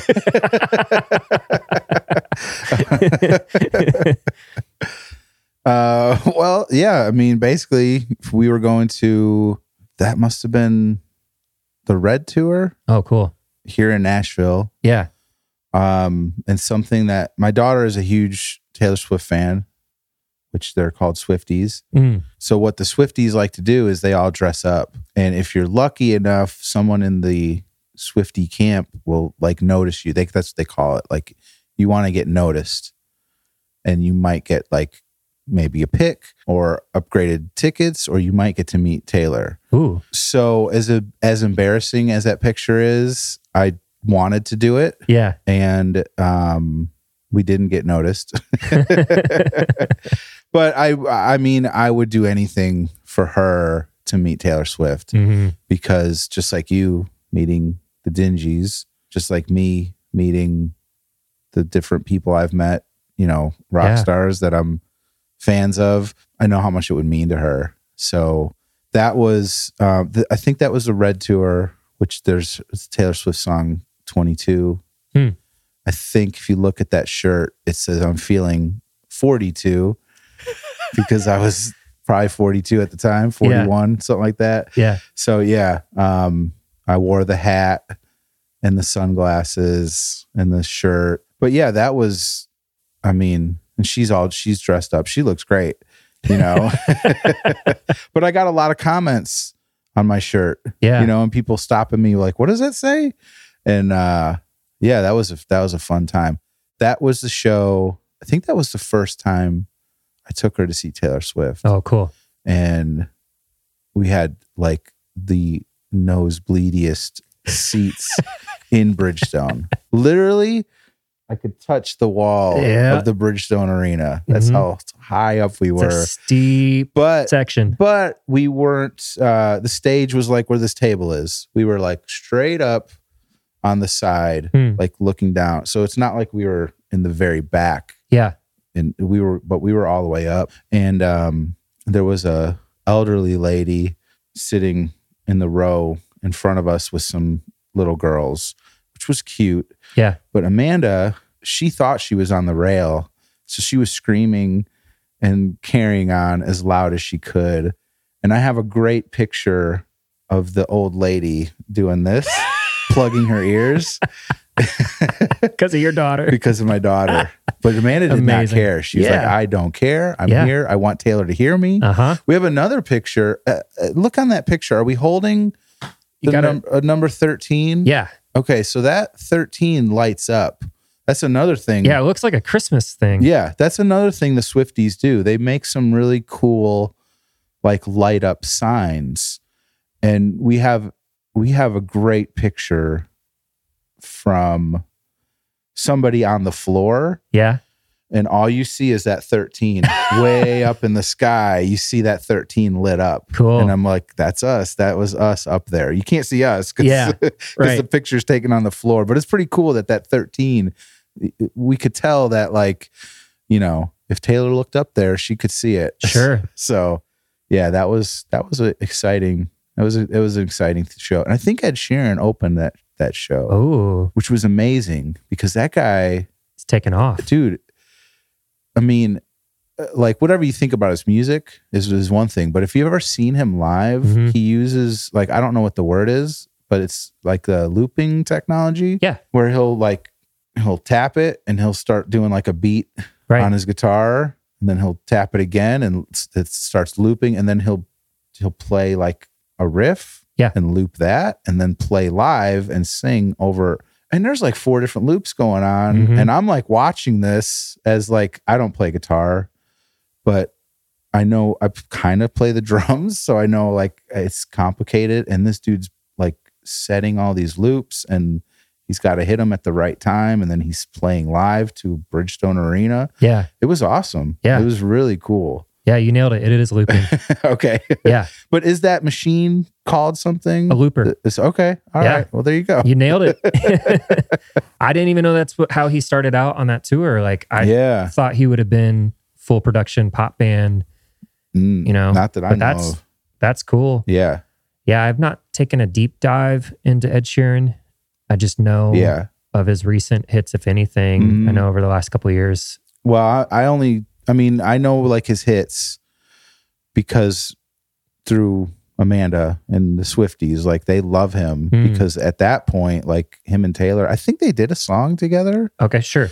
And then they toured together, and I think she really like built him up, you know? Yeah. And that's kind of how he got his, maybe not got his start, but he played at Memphis in May, like a year later, and I took Amanda to that show, and that was full on, like, that was crazy because he had like giant like screens behind him. And I think he did a song for Game of Thrones or some kind of sci-fi fantasy. Yeah. I just remember like a dragon being involved, but the giant screen, I just remember like fire and like a dragon flying behind him. And it's just him with the looper and his guitar on this giant stage and this giant screen. And that was a pretty cool show too. Like, I'm not his biggest fan, but like my thing is like, I love live music, like except for country music. Like I might not be into a certain band. Sure. But if I'm there and there's 4 or 5 human beings on a stage playing like live amps in your face music, I mean, I don't care what you're singing. I think that's just like amazing. Yeah. It's amazing. I think some people take it for granted. I hate when fans of bands are like, oh, they played like their greatest hits. And I'm like, yeah, but like they were doing it live in front of you. Yeah. Like that's so crazy. Like, do you know what it takes for one person to play a song and to have it sound right? And then to have 4 or 5 people play different parts to make it sound like that's an amazing feat. And to do it again. And again. Yeah. And I'm like, I don't, Pearl Jam fans just say the same thing. Like, well, when Even Flow comes on, I'm taking a piss. I'm like, but there's a reason why they call it their greatest hits. Yeah. Those are their greatest songs. Yeah. So to see them playing those songs live is, I mean, I love the nerdy deep cuts also. I want to see them play that stuff too. Yeah. But I'm never going to complain about hearing Even Flow for the 20th time. No. You know, or Better Man or whatever. Sure. Hit whatever hit.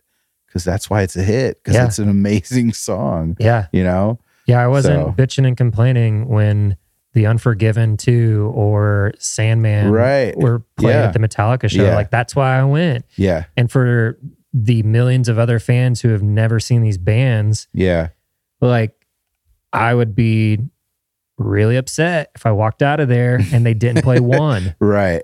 Or they skipped, you know, I don't know, whatever other bajillion hit that Metallica has, you know, but there are those staples that, as much as it's fun to listen to Hardwired and all the new material, there's still some things that like I want as my first experience because I know that they do it every other show. I'm right there with you. I think that Dave Grohl put it perfectly that there are some bands like Radiohead or even 9 Inch Nails, they will intentionally play shows where you do not know what they're going to get. You do not know what you'll get. You don't know what they're going to play. They will play something that maybe you've never heard before or thought of. And that's kind of that band's culture and vibe. Yeah. You know, like I saw 9 Inch Nails and I guarantee they played 1 or 2 songs that I had no idea existed. Right. You know, just even though I consider myself a fan. Right. And I love their music. But there comes a point where it's like, you've got to connect with people and you've got to play something that's going to get the entire place engaged, especially for those new people who have never seen your band before. Yeah. And I respect that. Like it's, you know, I've been through my phases. Like I said, I was definitely hard on music and musicians for a phase of my life. And then, you just kind of realize, like, especially if you've had tragedy strike, and that's how I got into some of my favorite musicians and bands was through tragic things, and being able to connect with them, not even on a musical level, but just on a human level. You just become grateful, like, oh, they get to do this. Yeah. I get to do this. Like we get to do this in the same room together. Yeah. Going in that same theme, like the last, I guess, 5 years, I've met, Clint and Ethan and become friendly with them and met some of their musician friends. Mm-hmm. And it's really changed my perspective on, like you said, these are human beings. They're not just like rock stars that are different. They're just people doing this thing. So that's changed like my whole perspective on like, they're just regular people. Mm-hmm. Like I never saw them like that before. I saw them as like superhuman in a way. And to have a conversation with somebody that I always saw as like a rock star and then just have a normal conversation, Mm-hmm. like really changed my view on all of these rock stars. Yeah. And not in a bad way, kind of brought them back to earth. Sure. But it's kind of cool, like, I don't know, to see somebody as like a regular person, instead of like this superhuman thing, almost makes it more interesting that they're just a regular person doing this superhuman thing. Yeah. And then go back to their regular life. I think if I met Eddie Vedder, I would just want to ask him like what movies he's into. Because that's something, right? I don't run a podcast about Eddie Vedder's band. So I don't know what interview he said in 1993 or 2007 where he mentioned his favorite movies. Right. But if I were to meet him at a bar, there's a part of me that just wants to know, like, not your deepest, darkest political view or thing, but like, what do you enjoy? What do you do on a day off? Yeah. Well, like, I don't want to talk about Pearl Jam, Yeah. Because I know, me personally, I probably know more than he does. You know what I mean? You do. Because I do all this like research and I, read all this stuff. Yeah. And that's kind of like, I almost don't want any of them to listen to our show because it would kind of be embarrassing in a sense that I'm like paying this much attention to those dudes, I mean, I don't know. I feel like they might be weirded out if they knew that I was talking about them. You know what I mean? It's one of the reasons I mean, yeah, but then again, they've probably seen weirder shit over the years, Yeah. That's true too. Thanks for coming on, and really glad. I didn't expect you to drive into town today, but I'm really glad you did. No, it worked out. I did not plan to be on vacation all week. But the way the days off, and then I had like extra vacation time I have to take by the end of the year. Mm-hmm. It just worked. And Thanksgiving is a weird thing. They give us like an extra day off during the week to make up for, corporate bastards. Yeah. They can't give us 48 hours. So what they do is they give us 8 hours for Thursday and then give us 3 days off during the week instead of the 2 days. So anyway, it worked out where like I worked Saturday and I'm off until Friday, and it gave me something to do. I haven't been here in a while. I've been to Nashville in a while. Yeah. And I got the new car. So I'm like, I need places to go to drive to. So did I went to like 3 concerts in 4 days, like 2 months ago. I saw it on your Instagram. You were like, busy. I think I went like 1,200 miles or something like that. Because I've got the car, and I told my wife, I'm like, well, we got the car. I'll save on, because I always rent a car when I go out of town, because I'm like, I have the worst luck with my cars breaking down. Yeah. So that's like one thing about going to shows is I have to rent a car and get a hotel. Yeah. So we got the car. I don't need a rental. And I've got a buddy that lives in Kentucky.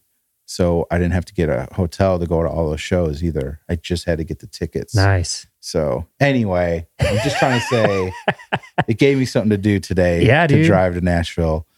And I'm hoping you still want to go to a record store when we get done If not, I'll go by myself. But yeah. where I live, there's no record stores. Yeah. I know that the one I was really hoping we could hit up, Phonolux. Yeah. They're closed on Mondays. Yeah. So that's a bummer. But yes, I'm still down to All go, right, cool. go pick some vinyl, and maybe we'll post about that later. Yeah. But dude, thank you for having me. This is great. Yeah. This is one thing I love. Like, I mean, I'll try to make this quick. I love Kevin Smith, and he's a filmmaker, but he's also a podcaster. Yes. And he talks about the reason he loves podcasts so much is because he just gets to sit and bullshit with his friends. Mm-hmm. And it's like the funnest thing ever. So anyone that's listening to this, I'm telling you the same thing. Start a podcast because it's fun to just sit and talk with your friends. That's what me and Brad do. Yeah. Yes, we talk about Pearl Jam, but half of the show is me and him just shooting the shit. And, Clint and Ethan do the same thing. I've said this before too. We've stolen completely from Clint and Ethan, like the format. Yeah. We do the exact same thing that those guys do. And it's fun. It's fun to just sit and talk and do this. So I encourage anyone, for your mental health, start a podcast, because it really is fun to just sit and talk to your friends. Absolutely. Goof around, or if you get deep, that works too. You can get emotional with your friends and talk about stuff. That works too. It does. So, it can be therapeutic, and it is equally, I think it's therapeutic whether it's deep or just fun. Right. Totally. It's just like we were talking about this in the car. It helped us be intentional about hanging out today. Right. And like this is kind of the build up, and we're going to go look at records. Right. But like we wouldn't have gone, we had plenty of other conversation. We filled up probably an hour or so at the coffee shop just catching up. Right. And that was more important for this. This is important. Right. But that was equally important, if not more important, to you and I's friendship and to my day and where I am in my life, to be able to have that separate conversation of just like, what have you been up to? Yeah. How's life? And then, you've seen some things, you've been through some things that I haven't seen. Yeah. So you may dog on your age, but it's like, there's things I need to hear from you that help me at this stage in my life. So, I appreciate you and appreciate your friendship. And I don't have to say that on a podcast, but yeah. No, you're putting it out there. That's good. Yeah, man. I appreciate it. So, well, thank you. Yeah, man. Thank you.